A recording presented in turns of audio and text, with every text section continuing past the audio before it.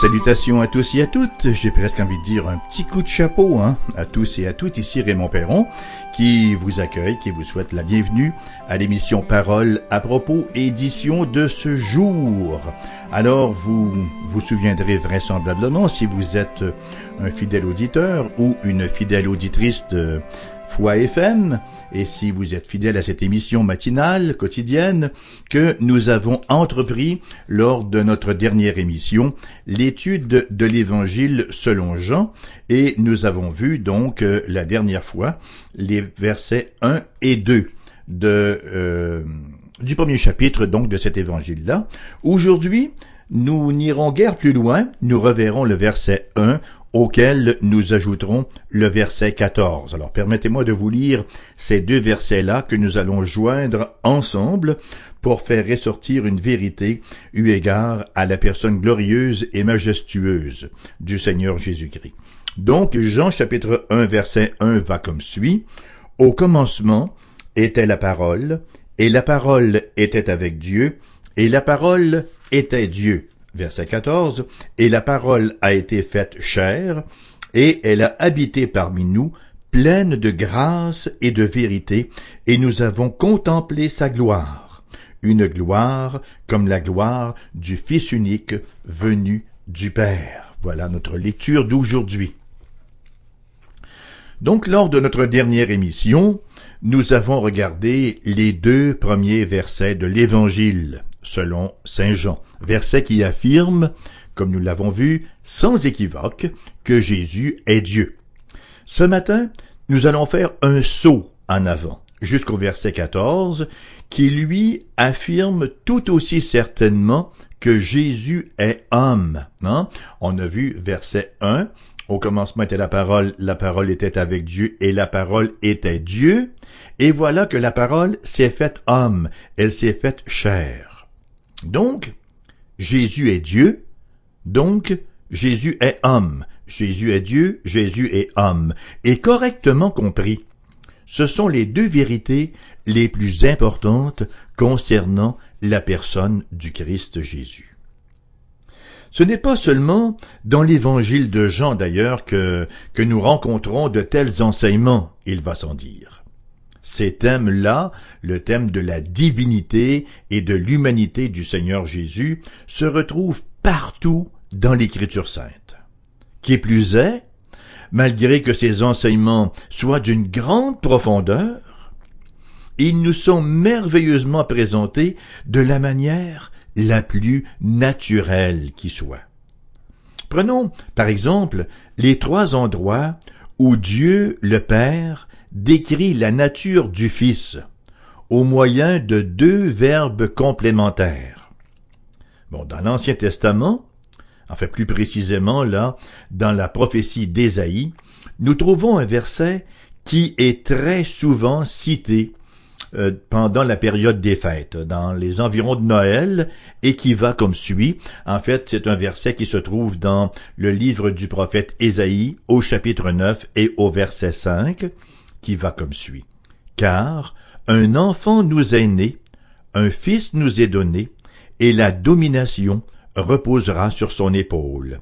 On l'appellera admirable conseiller, Dieu puissant, Père éternel, Prince de la paix. » Ce verset nous enseigne que le Messie devait toujours avoir été fils de Dieu. Cependant, qu'il deviendra homme à un moment de l'histoire. Ainsi, comme un enfant, il est né.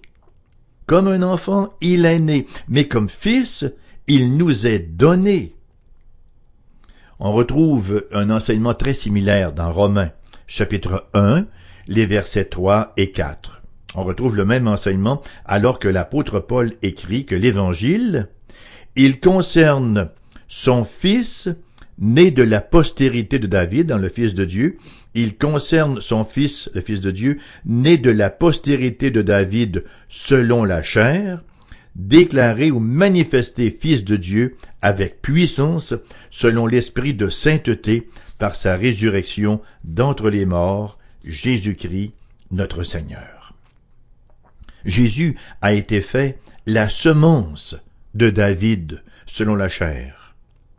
Il était fait la semence de David selon la chair, mais il a été déclaré avoir toujours été fils de Dieu.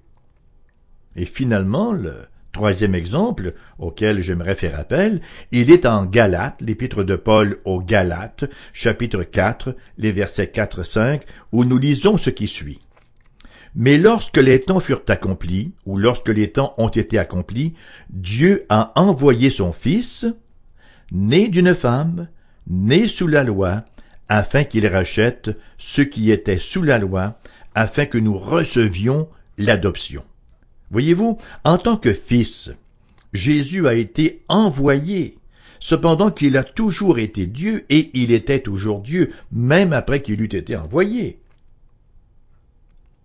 Néanmoins, il a été fait, il est né sous la loi, c'est-à-dire qu'il devint homme.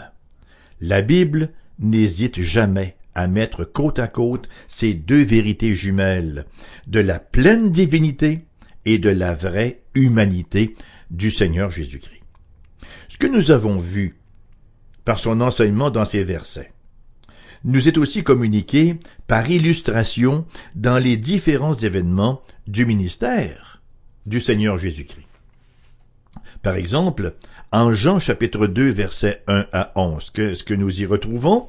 Nous retrouvons le premier miracle du Seigneur Jésus-Christ. Nous retrouvons Jésus à un mariage, une noce, une circonstance tout à fait humaine.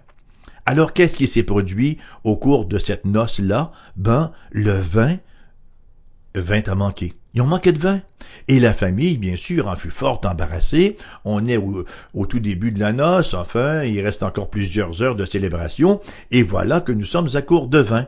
C'est alors que Jésus opère le miracle de la transformation de l'eau en vin et un bon cru qui plus est. Rien n'est plus clairement divin. On voit les deux aspects de Jésus, humain et divin. À une autre occasion, les disciples traversaient la mer de Galilée. Alors, ils partaient de Capernaum et ils se rendaient vers le pays des Gadaréniens par le biais de la mer de Galilée. Et Jésus, lui, était avec eux, mais il était complètement épuisé, tant et tellement qu'il s'endort plus que profondément au fond de la barque.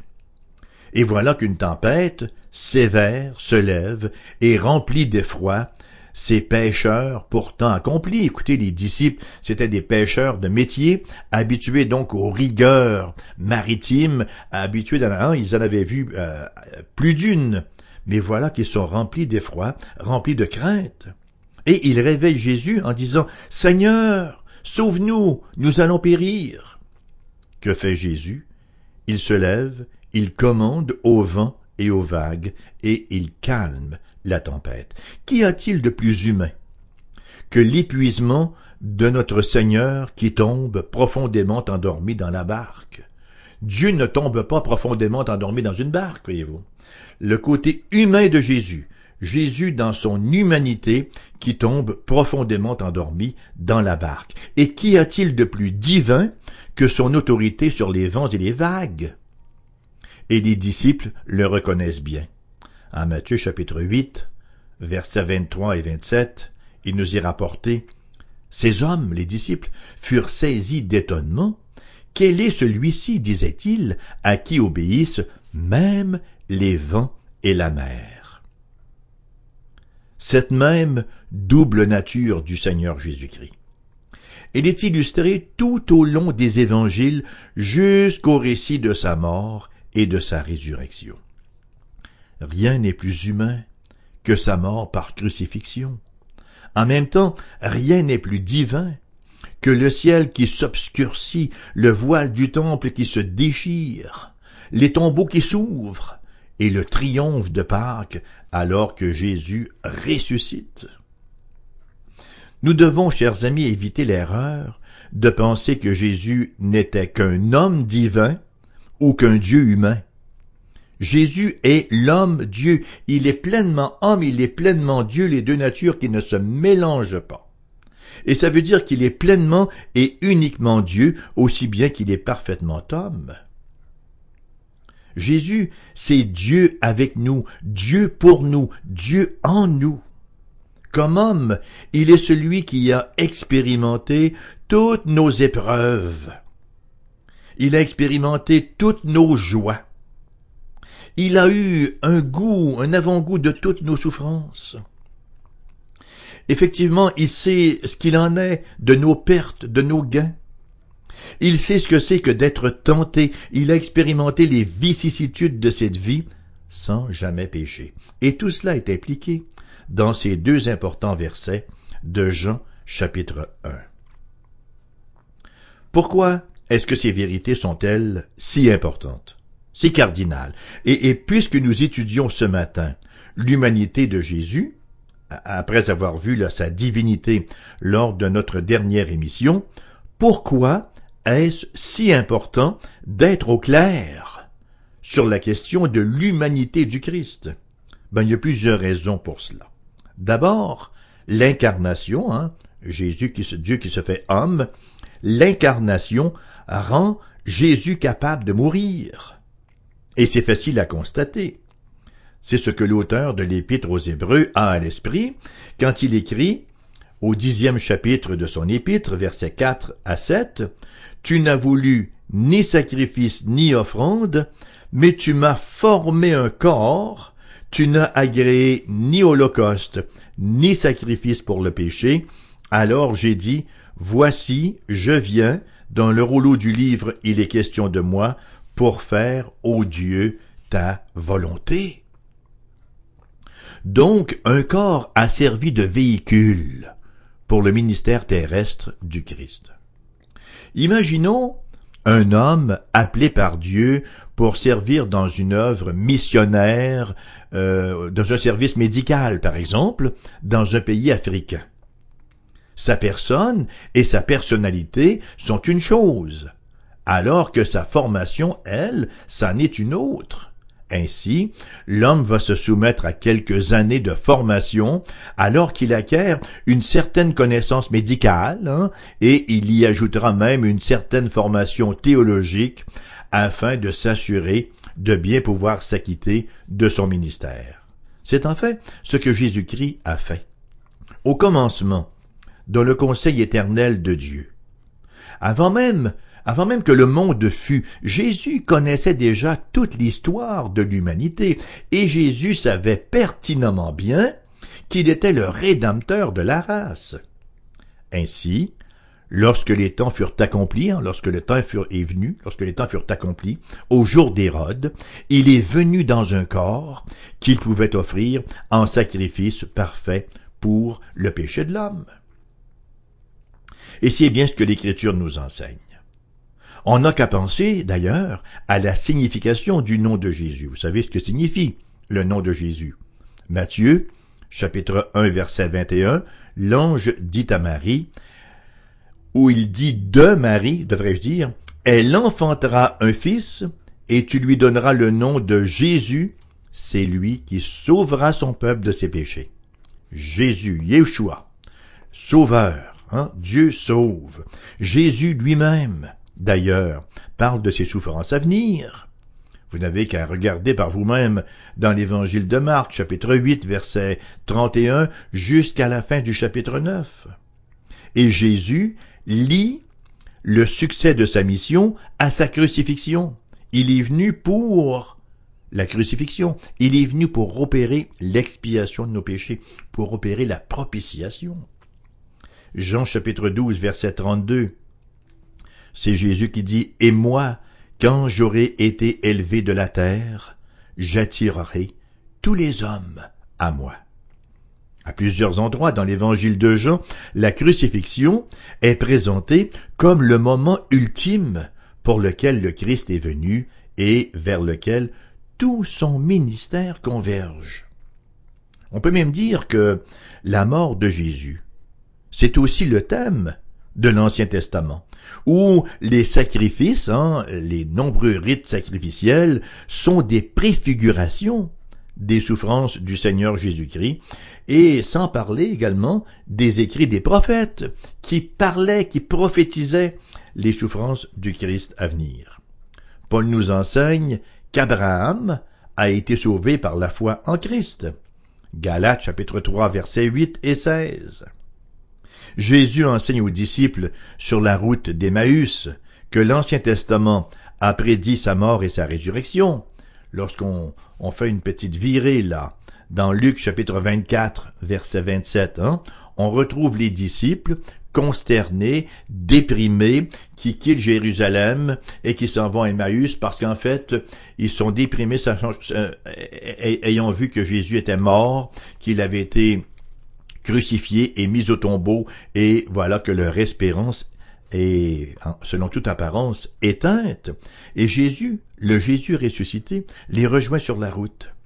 Et il commence à s'entretenir avec eux, et il nous est rapporté au verset 27 de Luc 24, et commençant par Moïse et par tous les prophètes, il leur expliqua dans toutes les Écritures ce qui le concernait. Il n'y avait pas encore de Nouveau Testament à ce moment-là. Donc c'est par l'Ancien Testament que Jésus leur a expliqué tout ce qui le concernait, lui, eu égard à sa vie, à son sacrifice expiatoire, à sa crucifixion, à ses souffrances. Donc, la mort de Jésus représente le point central de l'histoire du monde. Le point central de l'histoire du monde. Une autre raison pour laquelle il était si important pour le Fils de Dieu de devenir homme, c'est que Jésus a pris sur lui-même tout ce que les hommes sont, tout ce que les hommes savent et tout ce que les hommes expérimentent, de façon à s'identifier et avec nos sentiments et avec nos infirmités. C'est ainsi que nous lisons dans l'Épître aux Hébreux, chapitre 4, versets 15 et 16, « Car nous n'avons pas un souverain sacrificateur qui ne puisse compatir à nos faiblesses. Au contraire, il a été tenté comme nous en toutes choses, sans commettre de péché. Approchons-nous donc avec assurance du trône de la grâce, afin d'obtenir miséricorde et de trouver grâce pour être secourus dans nos besoins. » Être secouru dans nos besoins, littéralement dans le texte grec, recevoir de l'aide en toute saison. Quelle que soit la saison de notre vie que nous traversons, Jésus a une aide tout à fait appropriée, sur mesure pour notre circonstance. Car nous n'avons pas un souverain sacrificateur, Jésus, notre grand prêtre, qui ne puisse compatir, pâtir avec. Il est capable de s'identifier à nos faiblesses, et comme il est Dieu, il est capable également de nous en secourir. Dans toute la pléthore de nos difficultés, chers amis, nous pouvons comprendre un tant soit peu ce que Jésus a expérimenté. La lassitude, la déception, l'incompréhension souvent de fois, les meurtrissures nombreuses de la vie, etc. Et c'est ainsi qu'il peut efficacement venir à notre aide en toute saison d'épreuve ou en toute saison de tentation. Troisièmement, en devenant homme, Jésus nous a aussi laissé un exemple de vie qui s'harmonise parfaitement avec le plaisir de Dieu. En fait, nous sommes invités à être les imitateurs de Jésus, le serviteur souffrant. L'un des aspects les plus importants dans la formation de jeunes pasteurs, c'est qu'ils puissent avoir des modèles. La même chose pour les chrétiens d'ailleurs. Les chrétiens nouveau-nés spirituellement ont besoin de voir des chrétiens bien affermis qui leur servent de modèle. Et c'est la même chose avec les enfants qui apprennent bien davantage par imitation que par instruction. L'absence de modèle dans notre société représente actuellement l'une des plus grandes carences. Sans modèle, sans exemple, on erre ça et là, et on atteint rarement le but. Ce qui est vrai pour le monde des affaires, ce qui est vrai pour le droit, la médecine, la famille, etc., l'est aussi pour la vie spirituelle. Et Jésus, nous est-il rapporté, s'est fait homme, il a expérimenté toutes sortes de situations comme nous, avec toutes sortes de gens, nous laissant ainsi un modèle, un gabarit, si vous me passez l'expression, un modèle à reproduire dans notre propre vie chrétienne. 1 Pierre, au chapitre 2 et au verset 21, nous dit ce qui suit. « Et c'est à cela que vous avez été appelés, parce que Christ aussi a souffert pour vous, vous laissant un exemple, afin que vous suiviez ses traces. » C'est le but d'un exemple, suivre les traces. On se souvient, pour ceux qui sont un peu plus vieux, là, lorsqu'on apprenait à écrire avec un transparent, on suivait l'exemple, on retraçait. En somme, par le moyen de l'incarnation de Jésus-Christ, Dieu a écrit les caractères d'amour et de justice, et il a écrit ce caractère-là en grosses lettres, de façon à ce que, par la grâce, nous puissions les copier, nous puissions les reproduire. Une quatrième raison pour laquelle l'incarnation de Jésus est si importante, c'est que par elle, Dieu a sanctifié la valeur de la vie humaine d'une manière nouvelle. Et ça, c'est important de le réaliser, particulièrement à l'heure où notre société parle de plus en plus de légaliser l'euthanasie et à l'heure où l'avortement est maintenant considéré comme chose banale. Dieu a sanctifié la valeur de la vie humaine d'une manière nouvelle. Avant la venue du Christ, la vie dans le monde ancien revêtait pas beaucoup de valeur. D'ailleurs, il semble aussi qu'avec la disparition des valeurs bibliques, il en soit de plus en plus ainsi aujourd'hui. Qu'est-ce qui enlève la valeur à la vie? Bon, bien sûr, les crimes, les guerres, l'avortement, l'euthanasie. La vie, c'est considéré comme peu de choses et on peut l'enlever comme ça, qui mieux. Qu'est-ce qui peut redonner une valeur à la vie? Les valeurs du christianisme, qui véhiculent une haute considération de la vie, d'abord parce que c'est un don de Dieu, et aussi parce que le Seigneur Jésus-Christ l'a sanctifié en endossant pleinement la nature humaine au moyen de l'incarnation. Jésus-Christ est devenu comme nous. Est-ce que ça veut dire quelque chose pour vous personnellement? Je pense que ça devrait nous rendre reconnaissants. Pour tous ceux qui croient, Jésus est venu racheter la vie que nous avions perdue, hypothéquée à la chute. Quelle est ma réponse? La réponse la plus raisonnable, c'est certainement de lever nos cœurs et nos voix en louange à ce Dieu qui a bien voulu franchir la distance infinie qui sépare le ciel de la terre pour nous racheter. Jamais nous n'aurions pu, nous, franchir cette distance-là, même si on avait ressorti l'échelle de Jacob, on serait jamais parvenu à monter jusqu'au ciel. Même si on tente de se faire une échelle avec nos bonnes œuvres, on n'atteindra jamais le ciel. Mais Dieu, lui, a franchi cette distance-là, qui sépare le ciel de la terre, qui sépare la divinité de l'humanité, qui sépare Dieu de l'homme, et il est venu les réunir en Jésus, l'homme Dieu. L'incarnation, c'est la deuxième plus grande vérité de la Bible, la plus grande étant que Dieu nous a aimés jusqu'au coût incalculable du rachat. Notre invitation de ce matin, bien-aimés, c'est que vous puissiez venir à ce Dieu et recevoir à pleine brasse de foi le salut offert en Christ Jésus. Ça se termine ainsi ce matin. Vous pouvez nous écrire. Notre adresse postale est la suivante: AERBQ, casier postal 40088, Québec QC, G1H2S5. Vous pouvez nous téléphoner et laisser votre message sur la boîte vocale 88 688 0506. Vous pouvez également nous envoyer un courriel. Mon adresse figure sur le site internet de CFOI, qui est cfoi-fm.com. Le lien radiodiffusion, vous verrez mon nom, Raymond Perron, et mon adresse courriel. Je vous rappelle que l'émission vous revient cet après-midi en rediffusion à 14h. Bonne journée, que la grâce du Seigneur vous accompagne dans toutes les sphères de votre vie.